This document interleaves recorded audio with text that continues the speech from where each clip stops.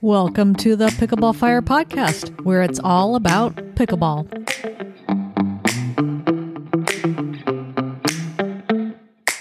All right. I would like to welcome to the podcast, Darlene Vendegna. Thank you for having me, Lynn. It's a pleasure to be here. Well, good. I know you've got a pretty good background with pickleball, but I wanted to ask you first, how did you get introduced to the game? That's a great question. And it's funny because I ran into the person. Well, I spent some time with the person who introduced me to it just the other day. I live in Oakland, California, and I have a good friend who relocated to Palm Springs. And she came back up here for a visit a few years ago, and we were just talking about what we're doing for fun. And I asked her how she's staying in shape, what she's doing to keep fit. And she said, oh my God, we started playing pickleball. And I said, of course, this was in 2017. I said, what the heck is pickleball? She said, oh, it's this great game. I'm sure there's some place to play by you. You should Google it. And so I did. And sure enough, there was a meetup group that was doing, that had sessions going at a local high school. And lo and behold, one of my good friends who I coached triathlons with was one of the people who was going. So I called her and I said, what the heck? And she says, oh, Dar, you have to come. It's really fun. You'll love it. And so on April 30th, 2017, I went to my first pickleball session. And within 5 minutes, I was in. I was all in 1,000%. I come from a background of racquetball and ping pong and other sports. And so I took to it like a fish to water, and I've been playing ever since. Well, I love the way that you know the exact date that you started playing. Yeah, it's funny. During that time, I was going through a little phase where I was keeping they have these journals, these 3-line-a-day journal things that you can get. And someone had gifted it to me. And it just so happens that was during a time when I was doing it. And so it didn't last very long. But as I was discarding the journal, I was thumbing through it. And there it was, sure enough, April 30th, 2017. First day playing pickleball. I love it. So I've kept that date as my official pickleball birthday. Oh, I love it. Yeah. Well, great. You had mentioned a number of different sports, including triathlons and racquetball. Yes. How do those sports transfer to pickleball? Well, triathlon doesn't at all transfer to pickleball, other than being able to having the endurance to play for a really long time. It's just that the friend who was also playing happened to be my fellow triathlon coach. And, I'm not trying to blow my horn. I'm talking about sprint triathlons. I'm talking about, what is it? A 50-yard swim, 50-yard swim, a 15-mile at the most bike ride, and a 3-mile run. So nothing, something that you could do in an hour to an hour and a half, nothing big. But I was a distance cyclist for a long time. And so I was the cycling coach for the triathlon part of it.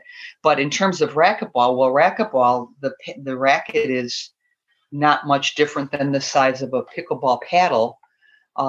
So it certainly helped with hand-eye coordination to be good at racquetball. It translated very well to being able to get my eye on the ball, get the paddle on the ball. Took a while to get used to not being able to have a wall to bounce the pickleball off of course.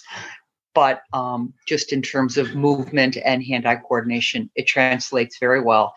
Although I will say that I think ping pong skill translates even more than racquetball skill, just because of the quick hands needed at the net. So that's it. But I've played softball. I've always been a hitting a ball with something person since I was a little kid. So that certainly carried over into pickleball. And did you take instruction or classes or clinics to learn how to play better, or did that mostly come from the racket sports you participated in? Yeah, well, I had the little intro session day one, and then played a lot. And then I took a few small group sessions where there would be me and maybe 3 other friends. I took a few lessons that way. Took one private lesson, I think. I have a friend who's an instructor, so when we play, it also becomes partly lesson a little bit, And then the big thing was that last year I participated in a pickleball camp that Engage puts on. It's a three-day camp, long day. Like we played from morning to late afternoon. I would say at least 8 hours a day, 3 straight days, working with a couple different coaches, pros. Gigi LeMaster, who is one of Engage's pros, was one of the instructors, and she was awesome. That really, really upped my game a lot. Just learning how important it is to have a plan when you go on the court. If you really want to be competitive, you really need to plan your shots and think ahead, and learning different strokes and being a little more not so much reactive and more proactive, thinking ahead to what you're going to do. Can you go a little bit more in depth with that point in terms of what you mean by the planning? And Oh, sure. Well, in any sport, like if you think of a football game or a football coach or a basketball coach, they have X's and O's of where their players are going to be and how they're going to move the ball. In pickleball, in a competitive game of pickleball, you can plan, you can try, of course, try is the big thing. You can try to kind of plan what you're going to do. You could talk to your partner and say, okay, who's going to will you take the returns down the middle, or do you want me to, or should we just call them?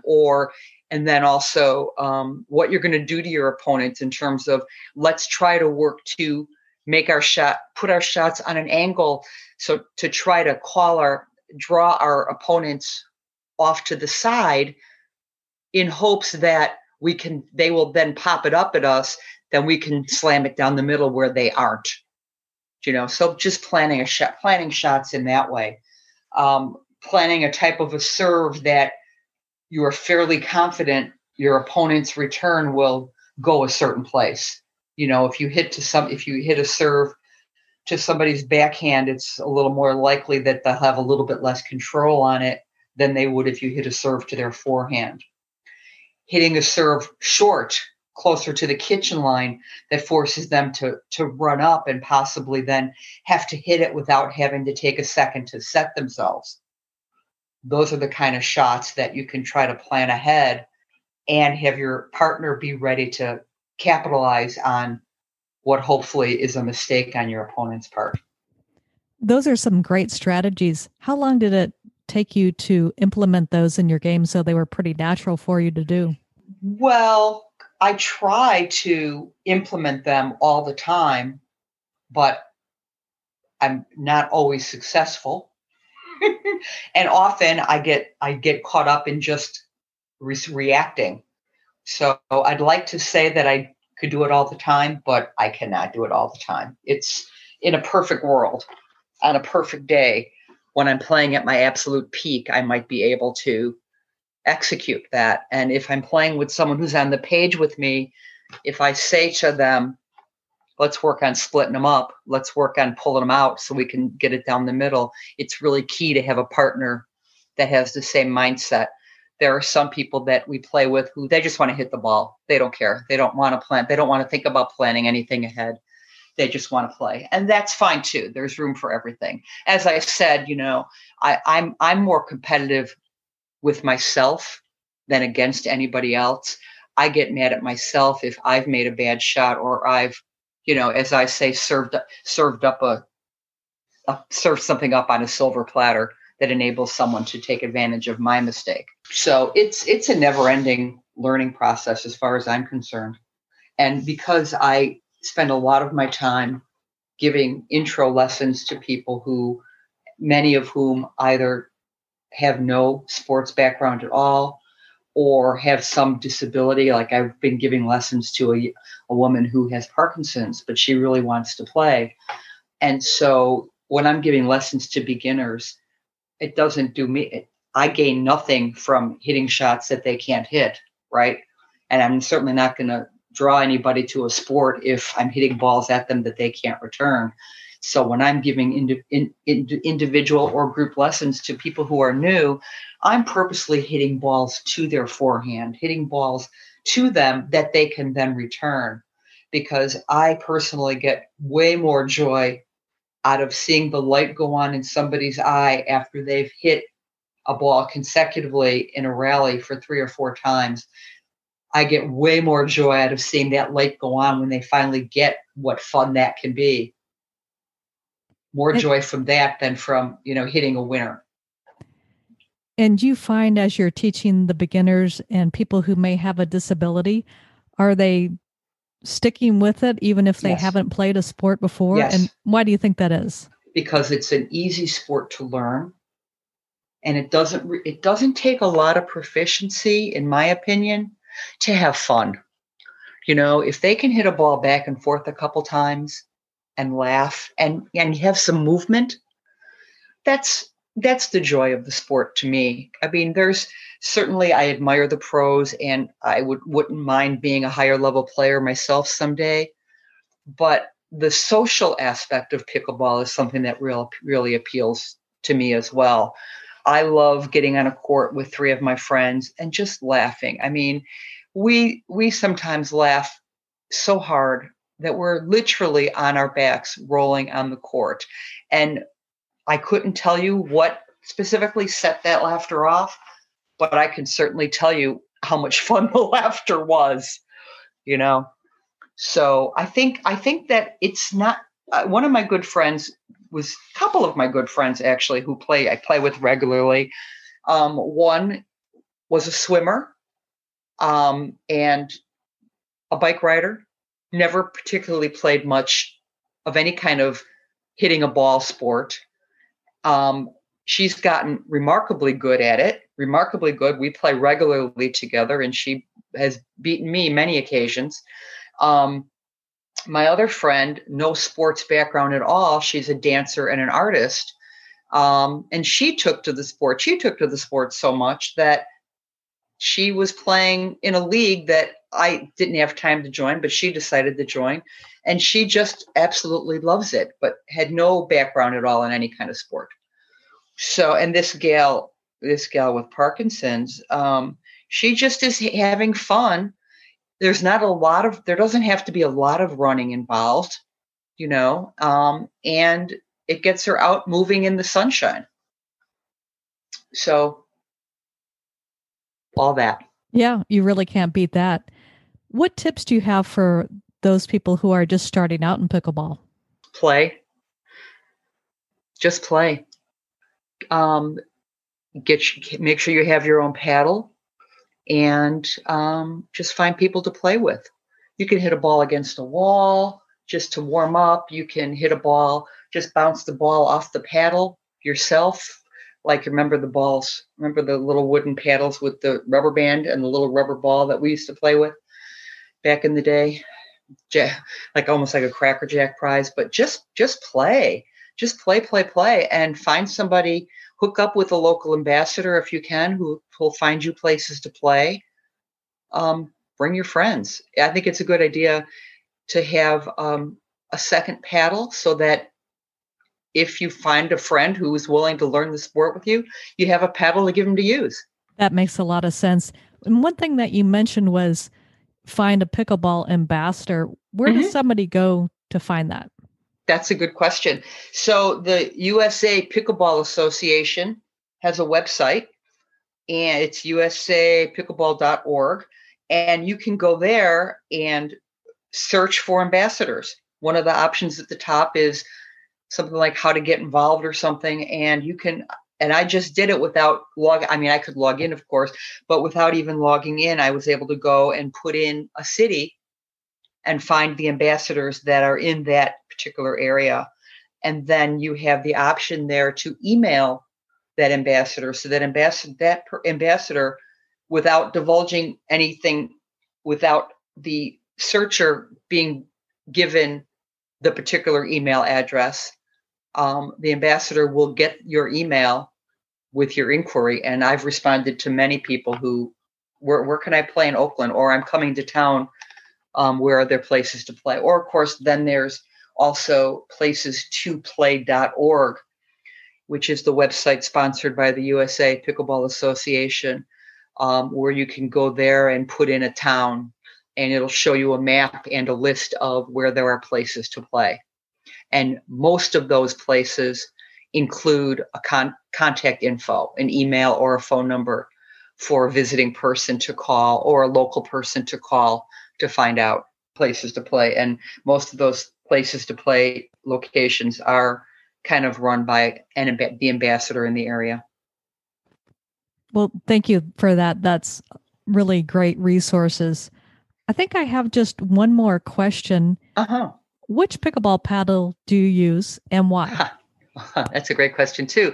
Let me just say, first of all, that I'm one of these sporty people who has to have all the gear. The paddle, my current favorite paddle that actually has been my favorite for a while is a paddle made by Players Pickleball.